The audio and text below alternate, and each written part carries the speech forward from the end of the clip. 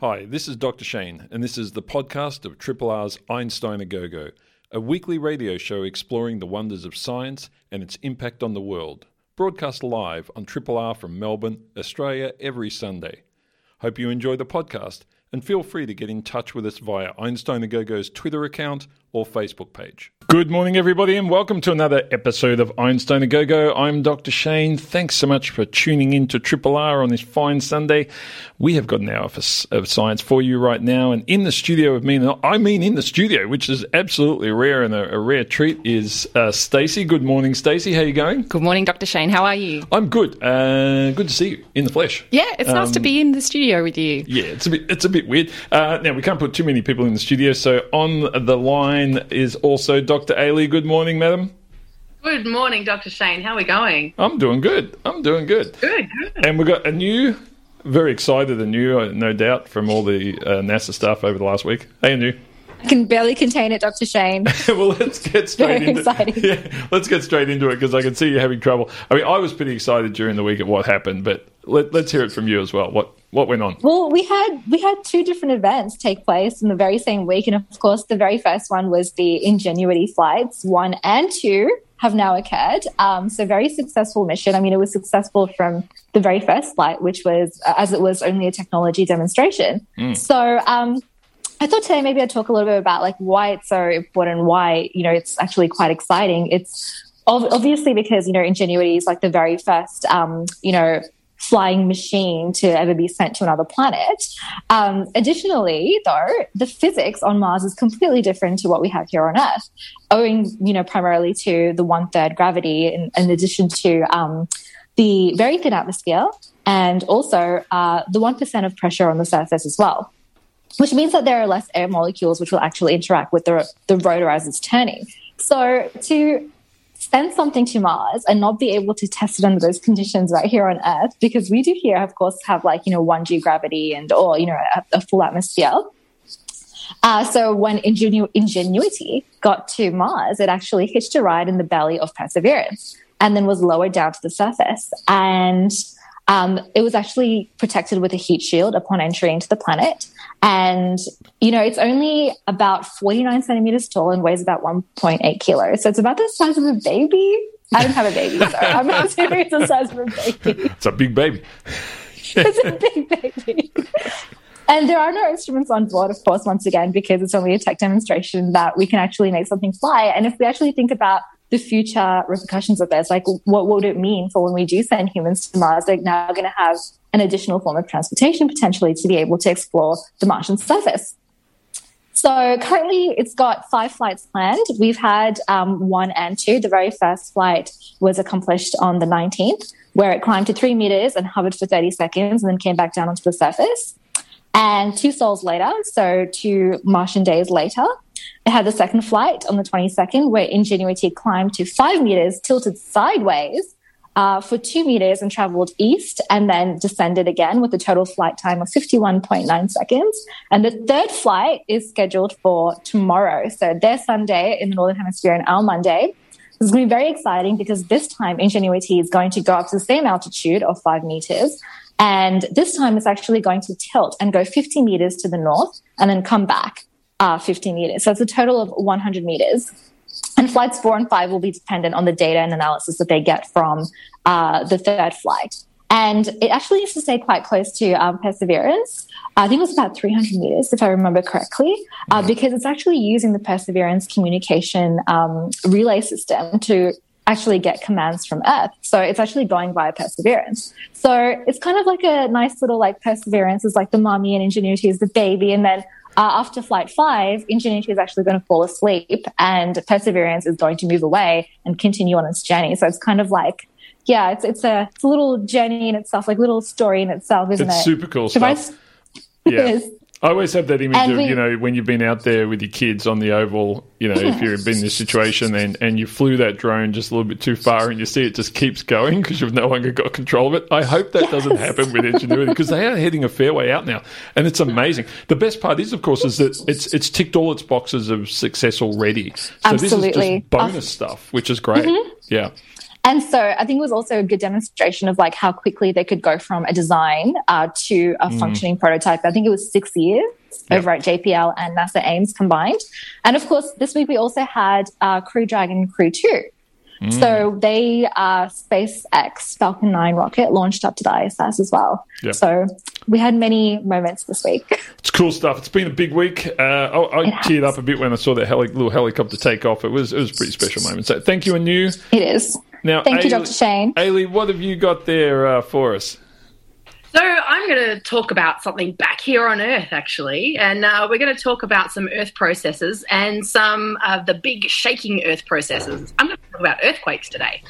So, excuse me, when we have earthquakes, those really, really strong ones that cause, untold devastation, they're normally the big ones. They're normally above what we call magnitude 8.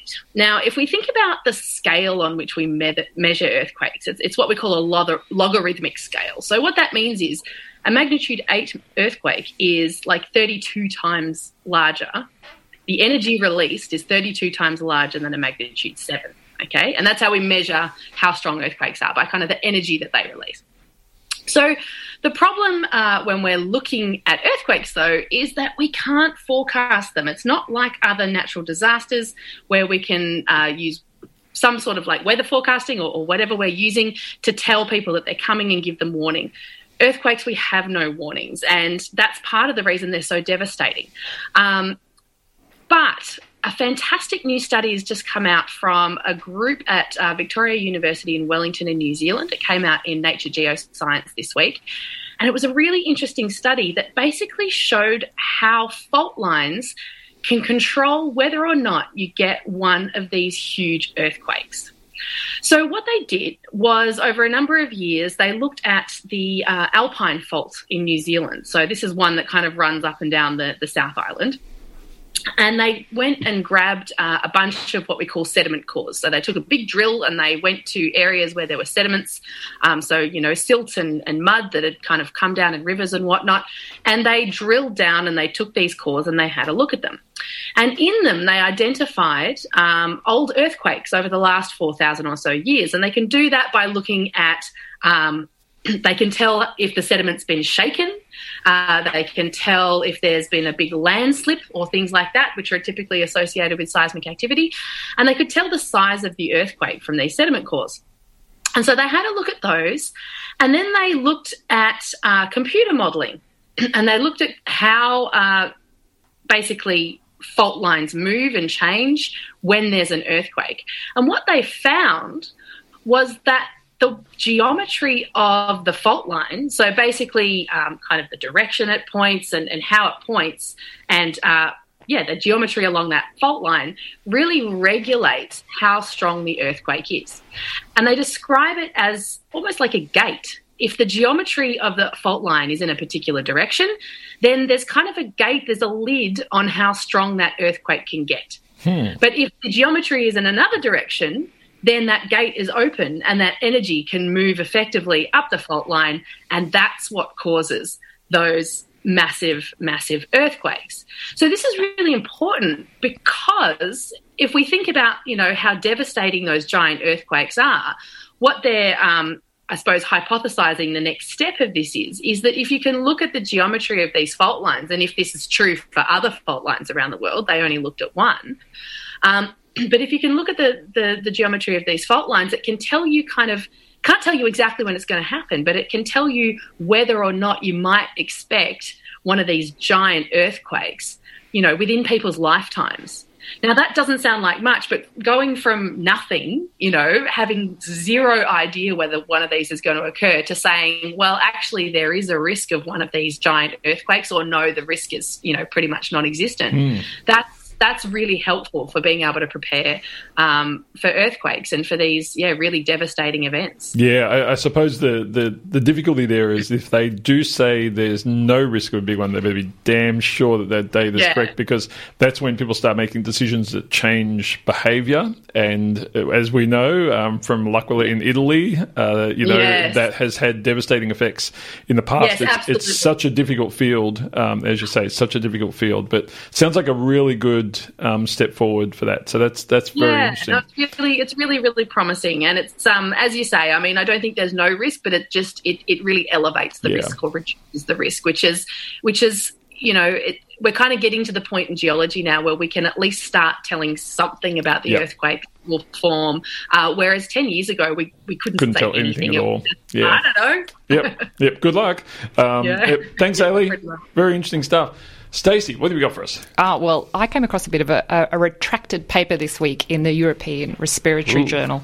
Yeah, so I think we've spoken about retractions before. So this is where there might be serious misconduct issues with a paper, and the journal will need to withdraw that paper from publication. But more often than not, they're not serious misconduct. It might be things like errors with the study, problems with reproducibility and plagiarism and things like that. Yep. But this paper that I came across was looking at the characteristics and risk factors for COVID-19 in Mexico, and they wanted to look at the risk factors for severe disease. And what they found is that current smokers were underrepresented in this cohort, and they found that they were less likely to develop severe disease. And they made the assertion that smoking is protective against severe disease. Woo! Who was that research funded by? Let me guess. Well, actually, good question, because that's why the paper was retracted. Right. Essentially, there were some undisclosed conflicts of interest with a couple of the authors, and they had links to the tobacco industry. Surprise, surprise. That's right. Yep. But there have been a few other small-scale hospital-based cohort studies that have found similar findings that smoking may be protective against severe disease. So I thought, given all the interest in the field of epidemiology lately, that it might be a good time to have a talk about, some of the biases and systematic biases that can creep into some of these observational studies that can lead to these spurious findings or paradoxical findings. So there's a few things that I thought that we could talk about. The first one is that these studies are looking at observational data. So this is real life data. So it's not a randomized control trial. It's data and people participating in their life, and then we're drawing conclusions and forming an epidemiological study from real life. So data. It's messy data. It is a bit messy. It's imperfect. Yep. And observational studies can be flawed to these, have some methodological flaws in their design or the analysis. And if they're not addressed, that can lead to biases in the results. So if we take this smoking example, smoking as a risk factor, or in this case, a protective factor against disease, we need to think about what forms of bias may be introduced into that study that's led to these counterintuitive findings. The first one is misclassification bias that we speak about. So this happens when you have a risk factor or an outcome that's wrongly ascribed to participants. So, it's particularly problematic if that's differential between groups. So it might be smokers that are incorrectly misclassified as being non-smokers or missing. Yep. And so when you think about hospital-based cohort studies looking at severe disease, these people are critically unwell. So it might be very challenging for researchers to gather the data around smoking status for people who are like in ICU or critically unwell. So that's so these people might be incorrectly or misclassified as non-smoking. So that sort of influences how you're where you're starting from in the study in the first place. And the second one is collider bias. Now, this might be referred to also as a type of sampling bias or selection bias. And this occurs when you have both the risk factor and the outcome of interest actually influences the likelihood of being sampled into that study in the first place. So I'll bring you back to the smoking example. People, to get included in this study, you have to have severe enough disease to go to hospital. But we know that smokers have a lower propensity to seek healthcare anyway. So already they might be less likely to be sampled into that study. Yep. And there's plenty of other examples where you might look at the study and think, well, it's underrepresented that smokers are in this study. However, there's probably other reasons driving why they can't be included in the sample in the first place. So there's a few others that we can talk about later, but that's indeed. just type of the things that we need to think about when you come across these sort of paradoxical findings and how we might be able to account or adjust for those going forward with some of the observational studies. Especially ones as brutal as that. Absolutely. Because I think that's one we want to keep away from. All right, folks, we're going to have to take a break in a moment for some important music and later, all sorts of stuff going on. Thanks, Anu. Thanks, Ailey. Good to see you both. Thank you, Dr. Shane. Folks, we're going to take we'll take a few moments for some music, and we'll be back in a moment. Now, unfortunately, we were having May and her mother Louise on today, but as is consistent with their illness, Louise is too ill to be on air. But we still have Emily Edwards coming on to talk all about primary immunodeficiency in just a moment. Triple R. Welcome back, everybody. You are listening to Einstein A Go-Go on 3RRR. On the line now, we have Dr. Emily Edwards. She is a primary immunodeficiencies researcher at the Monash Central Clinical School and Vice President of AusPIPS at the Australian charity that supports immunodeficiency patients. Emily, this is your fourth time on Einstein A Go-Go. Welcome back. Thank you for having me. It's great to talk to you. Now, as I said just before the break, unfortunately, our young superstar May and her mum aren't able to come in because Louise is a little bit ill. But we will have them on in the coming weeks at some stage because they're two patients of this condition that is so prominent. So what I might do first, because it's World Primary Immunodeficiency Awareness Week this week, yes?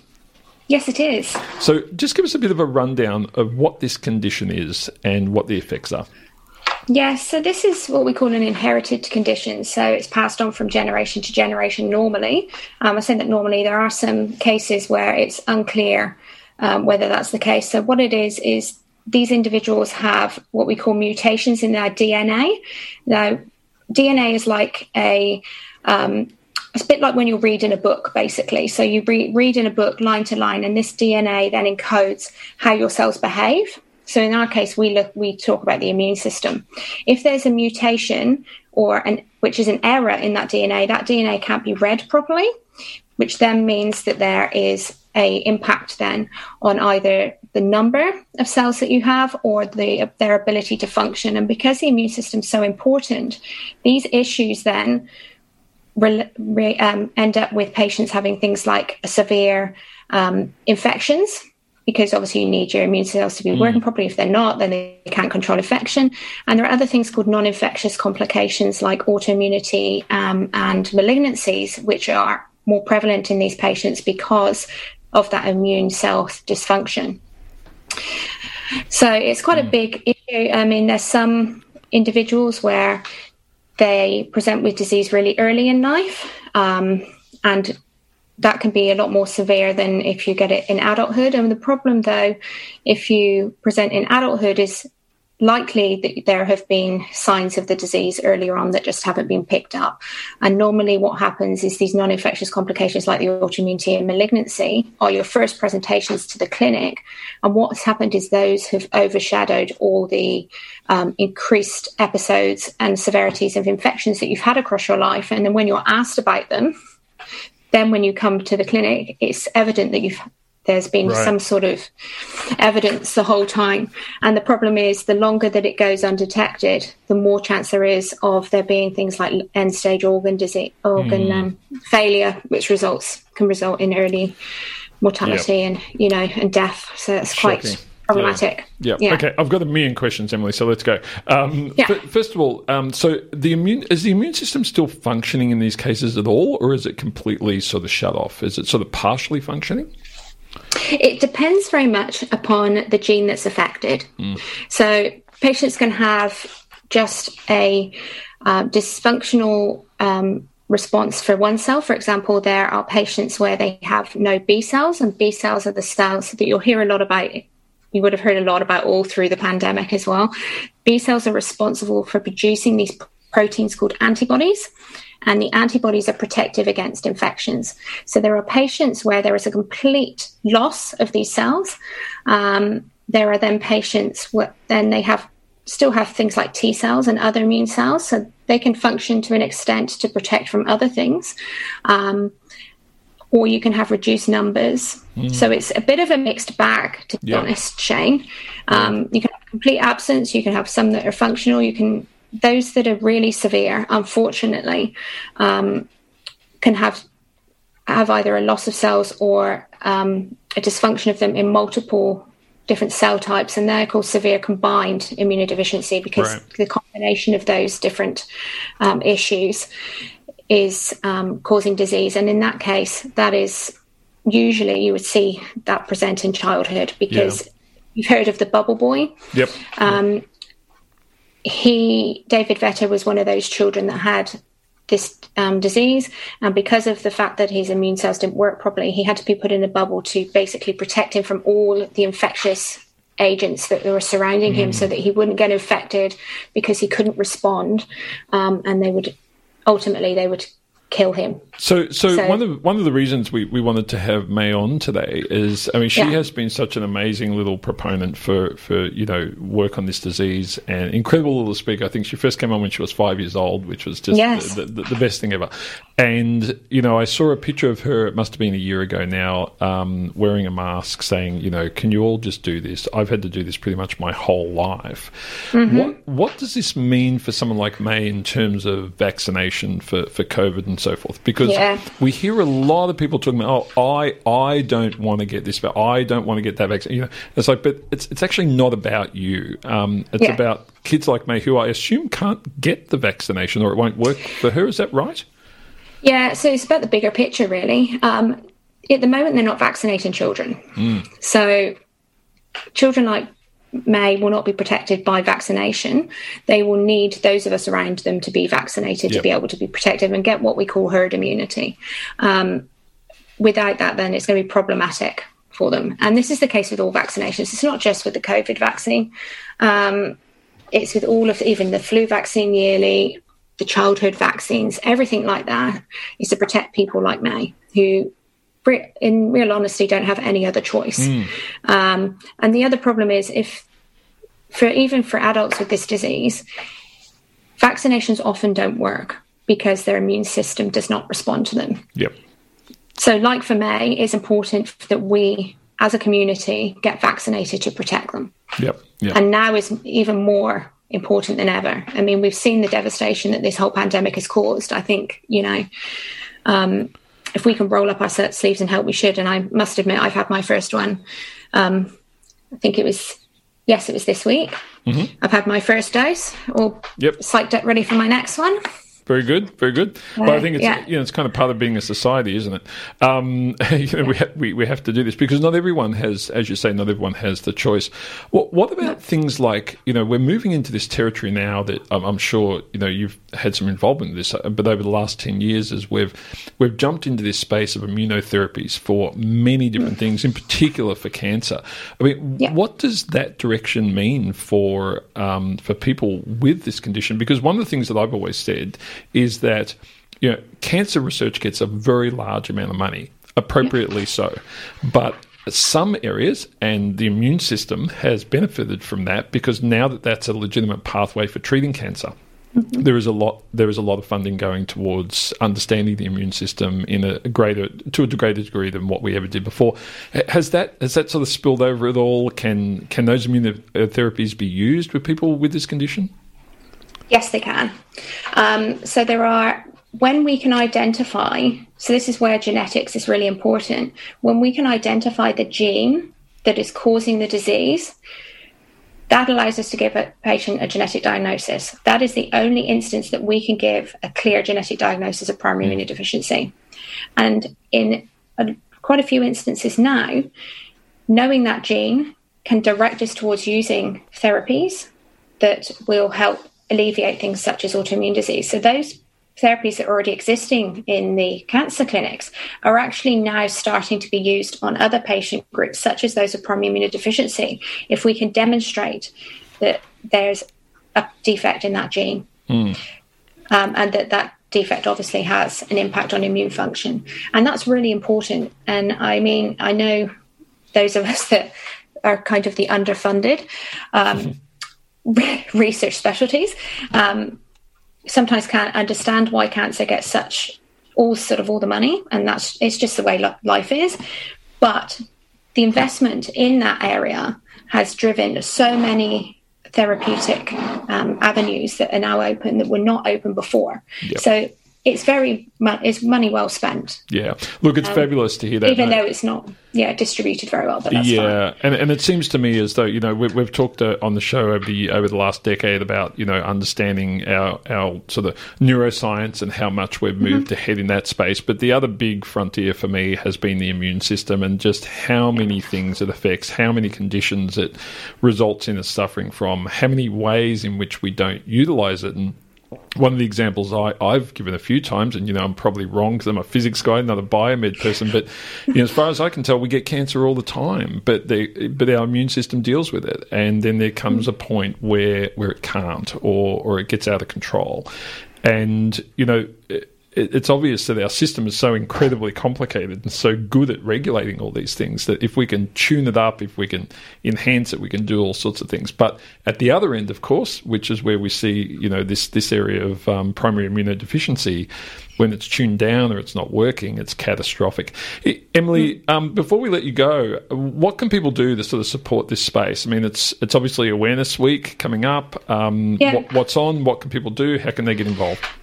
Yeah, so there's lots of the biggest thing is to educate yourself. I think one of the best resources I've seen online is to go to the Jeffrey Modell Foundation's Facebook page. They often put up really easy to access information about what are the symptoms. And I think it's really good to educate yourself on what those are so that you know what you're looking for. We're also trying to raise a bit of awareness of getting the vaccine because, of course, that is really ultimately important at this time. That's probably one of the most important things that's happening at the moment. And just be kind to each other because there's so much other things going on. These are invisible diseases like many others. And there are struggles that these patients and other immunocompromised patients face that we have no even fathoming of. And I mean, we've had it hard here with our lockdowns in Victoria, but these patients coming out the other side, even when we've come out of lockdown, a lot of them haven't been able to leave home because of the anxiety related with the risk of catching the infection and the fact that because their immune systems are compromised, there's a high likelihood that they could get more severe disease. Yeah. So I just think we just have to be kind and look out for each other. Yeah. It's certainly good advice, and I think one of the things I've found is whenever we have these diseases, even the ones that don't affect a huge proportion of our population, when you add all of those rare diseases up, as a collective, they affect a massive number of people, and in most cases, that effect and that impact is really severe. And as you say, we may come out of lockdown. Many of the people with these conditions won't. In fact, they've been in lockdown their entire lives, or at least the entire time they've known about the condition, which is tough. So, look, Emily, thanks so much for coming on again. It's great to see you, and we will organise to have May and her mum Louise on in the coming weeks, so we can hear from them, because I think there's something to be said for a 7-year-old telling you to wear a bloody mask and do the right thing. If they can work it out, maybe the rest of us can too. Absolutely. Yeah. Thank you for having me. No problem. It's absolutely our pleasure. Keep in touch. Good luck with the Awareness Week, and we hope more and more people become aware of the need to vaccinate and take care in this time. Thanks, Emily. Thanks. Folks, we're going to take a break for some important station announcements, and then when we come back, we'll be talking to Gracie Finko from Texas, one of our new sort of, I guess she's a co-host of mine now, but she's one of the best communicators that we've got, so that will be a bit of fun. We're back in just a moment. Triple R. Yeah, you are listening to Triple R. It's Einstein a Go-Go time. On the line with us now, all the way from Texas, is I'm going to call you our US correspondent. I think it sounds impressive. Gracie, how are you? I'm great. Thanks for having me, Shane. It's good to have you back. We love having you on because you're so good at communicating stuff, and people love that. Now, you had a big achievement this week. Tell us about that first. Yeah, so I actually defended my proposal this week. So I'm now a PhD candidate. So I've leveled up from my courses as a PhD student, and now I'm focused on my research. Fantastic. So that the finished PhD, probably by October? Oh, yeah, of course. 2024? Yeah. Yeah. A little way to go. And just quickly tell us, what's your PhD project on? Yeah, so it's actually looking at amputees. So I was previously a clinician in prosthetics, so I saw amputees in clinic and would fit them for their prosthesis. So I actually decided to go back to school for a PhD in order to do more research on how we can actually identify their fall risk, because that population tends to have a really high fall risk. So that's what my project is over. Yeah, I suppose it's not something, with the trauma and just the detail that goes into what happens when someone loses a limb, and the focus is probably more on that than being on them falling and hurting other parts of their body, which can be, I suppose, in many cases, quite catastrophic. Right, exactly, yeah. And over, or I should say almost 2/3 of amputees actually fall each year, and almost 1/3 of them fall multiple times per year. And a lot of those, result in hospital visits and really serious injuries too. So it's a pretty big deal. Yep. Well, look, it sounds like a really good project. Now, that's not what we're going to talk about. Something else today, though. You wanted to talk about dinosaurs, which everyone loves a dinosaur story. So do tell. What have you been looking into? Yeah, exactly. So most of us have probably heard of paleontologists. So these are people that study dinosaurs. And have you ever heard of paleo artists before? I think I have heard that term, but I've never met one. They're so I had actually... Creatures. Yeah. Yes, exactly. Yeah, there are very few of them, so that makes sense. I had actually never heard of this profession before, but these are people that use scientific data basically to make images or models that depict any prehistoric life, so anything like dinosaurs. And they also kind of bring that world to life for the rest of us. And why most of us probably, we have an idea in our heads whenever I talk about dinosaurs or you say dinosaurs, we kind of have an idea of what they look and sound and what they look and sound like, and kind of also how they move. So I'm going to basically talk a little bit about how scientists actually make these decisions to what these dinosaurs actually looked and sounded and moved like. Yeah, and I suppose that's I'm interested to hear this because that's something that has changed radically in my lifetime. Like what they were, and I don't want to give away too much about my age here. Everyone knows how old I am. I think that listens to the show, but back in the 70s. They looked a lot different than they did in Jurassic Park, and they look a lot different now than they did in, the 80s. Yeah. Yeah, exactly. Yeah. So that's also a little bit about what I'll talk about. So that's a really good jumping off point. So actually the first public dinosaur display was back in 1854. So back before your time, right? So.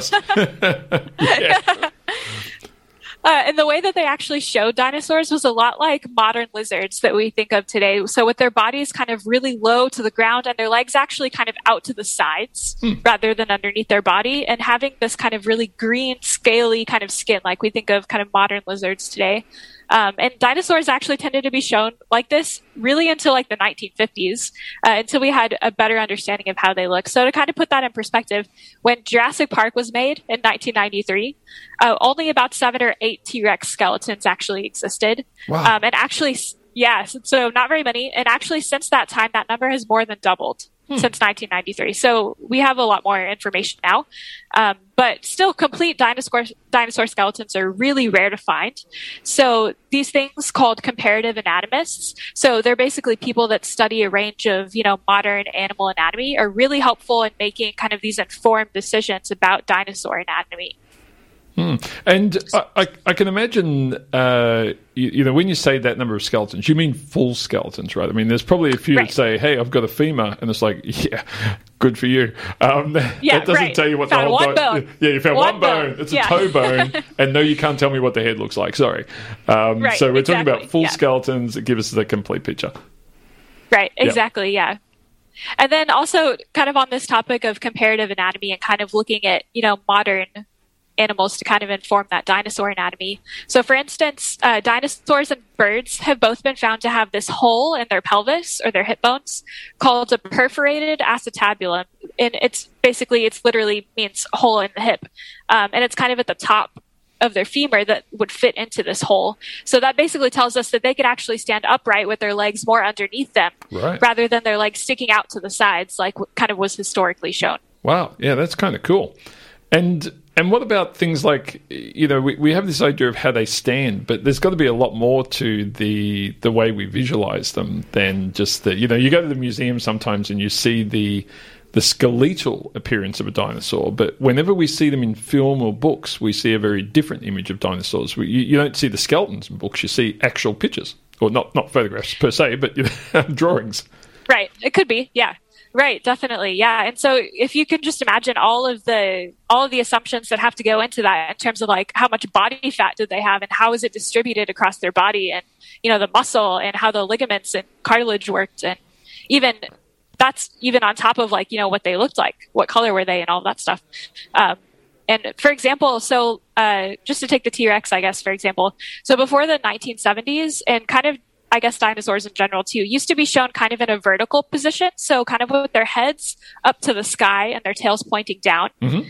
But recent 3D models have actually taught us that wouldn't be possible. So they actually would need to be in more of a horizontal position. So their necks and their heads are kind of more out in front of their body with their tails more behind. So they kind of counterbalance each other. Yep. And then another example is that the T-Rex actually used to be shown with its little hands facing downwards. So kind of like it was playing piano. But actually a pretty recent 2018 study looked at turkey and alligator shoulders and actually determined that their hands may have been actually turned in to where they would be facing each other, kind of like they could clap. Oh, so they're clapping. So they actually have a use after all. We always thought the T-Rex hands so maybe they were clapping. They're doing something. Yeah, you never know. You never know. Yeah. Or I guess, I would imagine if they had their little hands, turning in, it would be a little easier to maybe catch something. But their arms also were so small. Yeah, it's kind of a weird scenario there. I've always thought, the T-Rex hands are a bit like our appendix. Right. Yeah. Yeah. Almost gone, sure. but still there to be annoying. Right. Yeah. Yeah. And then one of the big discoveries in the last 30 years have been fossilized feathers, which historically dinosaurs weren't shown with at all. So, for example, evidence of feathers has been found on velociraptor forearm bones.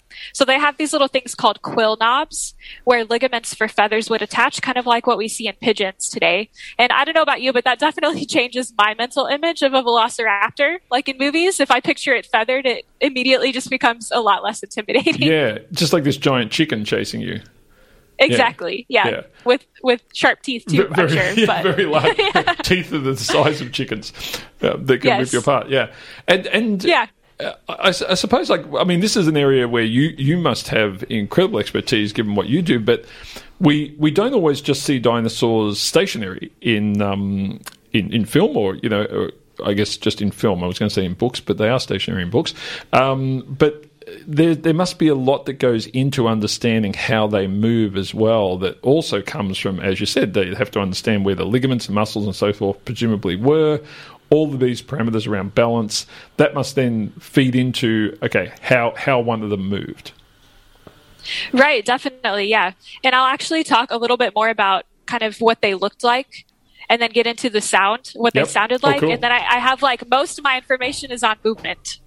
Because, like you said, I look at human movement for my kind of research. Yeah, well, so that's where I really geek out. Let's do the bit on how they look first, then we'll take a short break for everyone, and then we'll come back and do the rest. Yep, go for it. Yeah, that sounds great. Yeah, I just had one more point basically on how they looked. So some fossilized feathers actually have been found to be preserved with their melanosomes, which are basically these tiny structures that are in animal cells. And they have different shapes, and their shape basically indicates their colors. So, for example, the rectangular shapes would be more of a black color.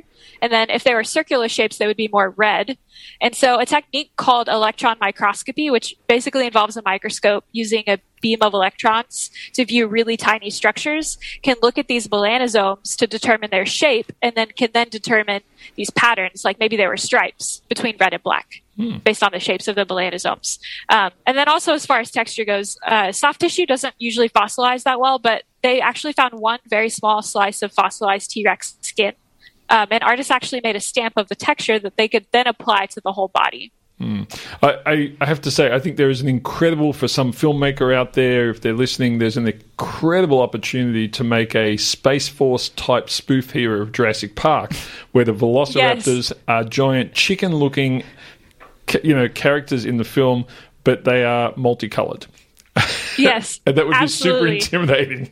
And they won't be playing piano. They'll be catching balls. Yeah, they'll be catching balls. I think this could be a great film. I'm into it. Yeah.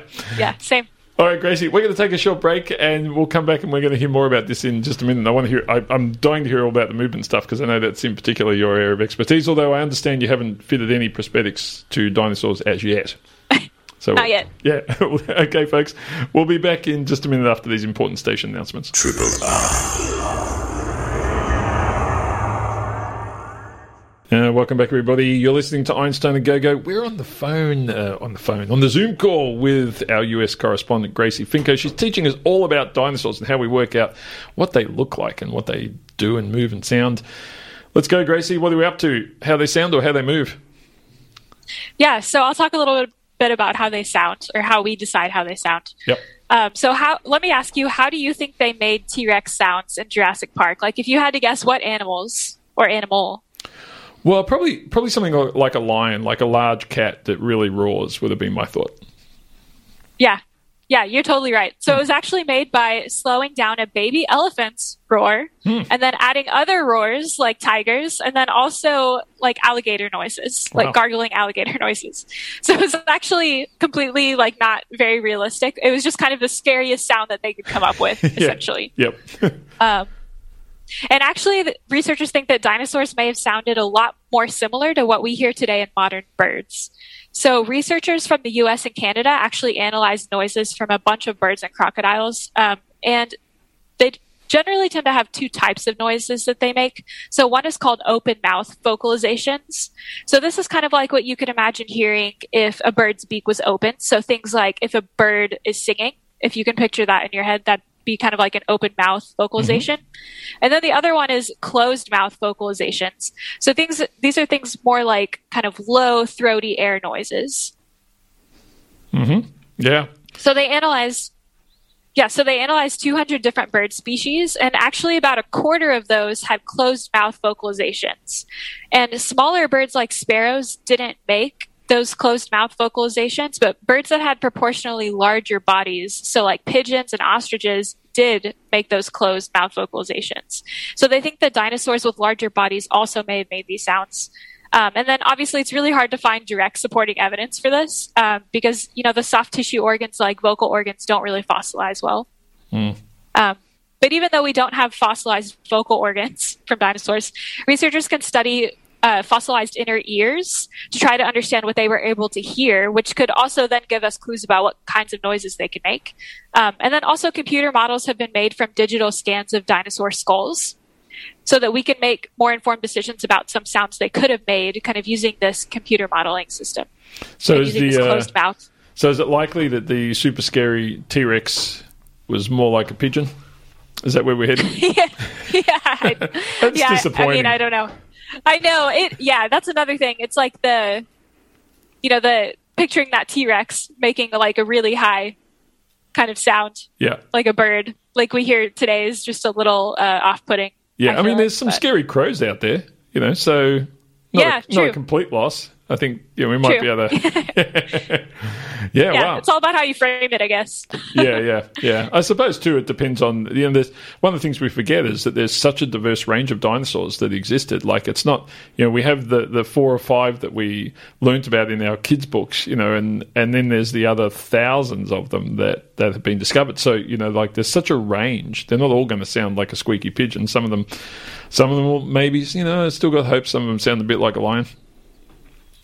Yeah, definitely.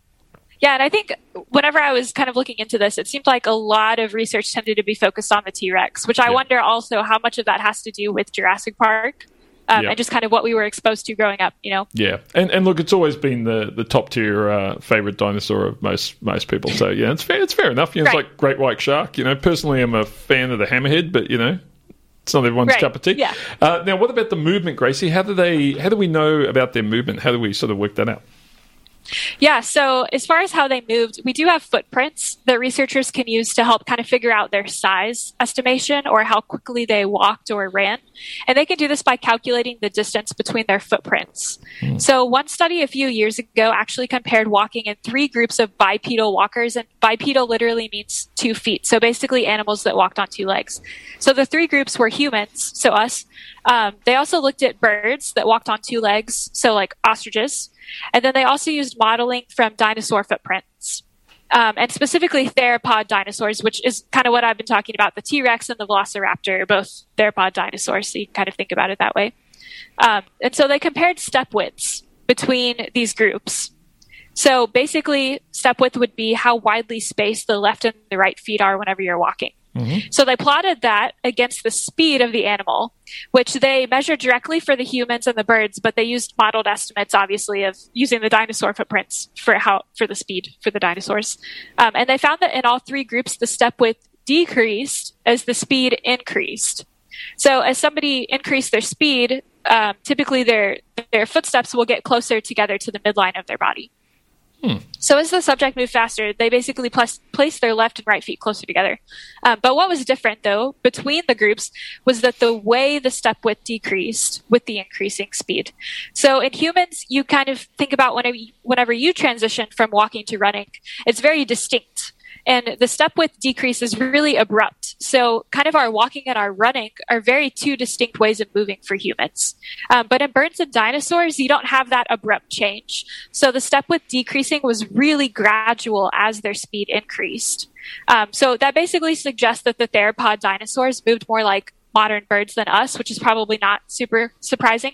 But this whole concept is called continuous locomotor repertoire, meaning that they have kind of this smooth, continuous transition to running as they increase their speed. And you can actually, I mean, if you look outside and watch a bird kind of go from walking to running, you can see this, right? It's not that they're walking and then they're running. It's like they gradually increase their speed so that they're running. I think it's quite interesting. Anyone out there who wants to test this, try running with your legs further apart like they are when you're walking. It's really uncomfortable. I mean, you know this, Grace, you can't do it. Like, it's really uncomfortable. You're going to give yourself really sore hips after a couple of minutes.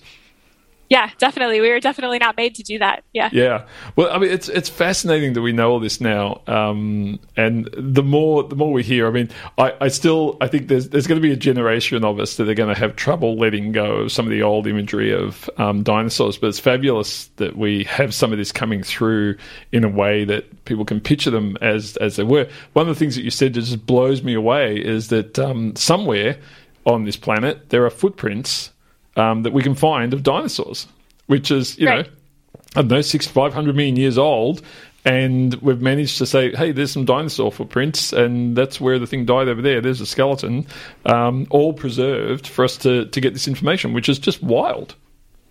Yeah, that's pretty crazy to think about, isn't it? Yeah. Now, we've only got a couple of minutes to go, but you had a very small piece of news that you wanted to run us through as well before we left. Yeah, sure. And I actually just wanted to share my major favorite point about how the dinosaurs moved first. Sorry. So maybe I could share that. Yep. So actually researchers have found through computer modeling that the T-Rex couldn't actually outrun a Jeep. So its top speed was so it's actually a lot slower than we previously thought. So its top speed was actually probably close to about 40 kilometers per hour, or for my American friends, 25 miles an hour. Yep. And then for reference, humans can sprint about 24 kilometers per hour or 15 miles per hour. And then also another study that came out just this year estimated that the preferred walking speed of a T-Rex, so the speed that it would normally kind of, comfortably go at, was only about 1.3 meters per second. So only about 3 miles per hour. And to put that in context, most humans' preferred walking speed is faster than that. It's 1.4 meters per second. Oh my God, we're going to start with this point.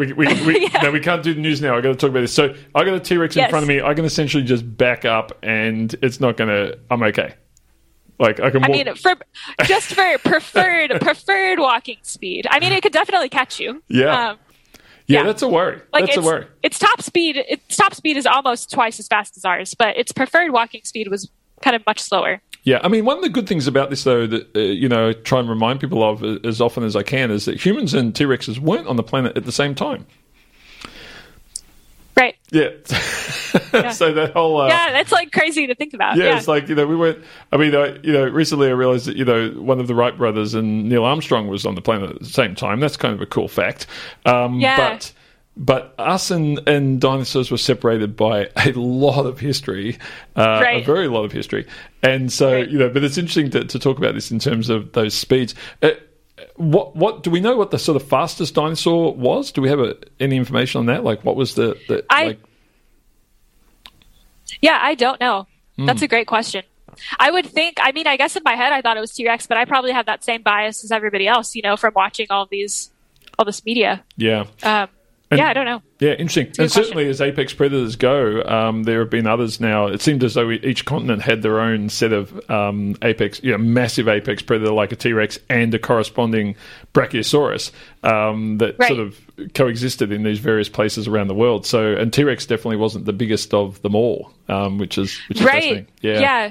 I read something about there was a recently discovered new type of dinosaur, and they're calling it the Titanosaur. Because there was a Giganotosaurus, I think, as well. So they run out of names. Yeah. They run out of names. I know. Exactly. Yeah. What are they going to do? Yeah, it's fantastic stuff. I do like hearing about some of these little dinosaurs, though. The little ones? They're about the size of a turkey, and they run around. You can imagine a little turkey-sized velociraptor. They're the ones I find very cool. I almost picture them as like pets. Yeah.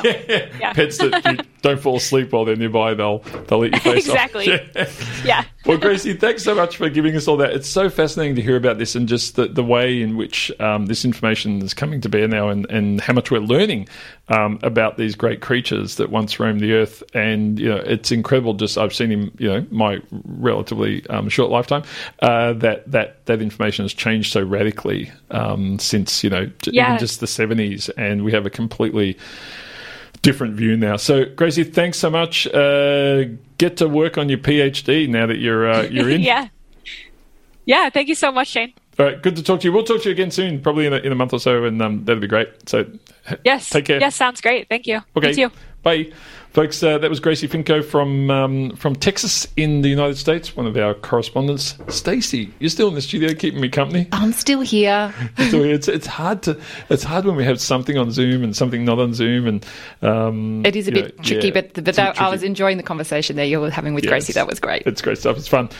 Gracie always brings us some really cool topics. Folks, we're going to have to hand over now to the team from Eat It. A big thank you to our guest earlier, Emily Edwards, to talking all about primary immunodeficiency syndrome. Have a look at the Awareness Week stuff on that, folks. It is a really severe condition that affects a lot of people, and another reason why it is so important that we all get vaccinated as soon as possible. And I really wish the media would do a better job of not vilifying that whole process. So that's the last note from me for today. I'm Dr. Shane. Thanks for listening to Einstein A Go-Go. We'll chat to you again next week. Here's the team from Eat It. Hi, this is Dr. Shane. Thanks for listening to the podcast of Triple R's Einstein A Go-Go, a weekly radio show exploring the wonders of science and its impact on the world. Broadcast live on Triple R from Melbourne, Australia, every Sunday. Hope you enjoyed the podcast, and feel free to get in touch with us via Einstein A Go-Go's Twitter account or Facebook page.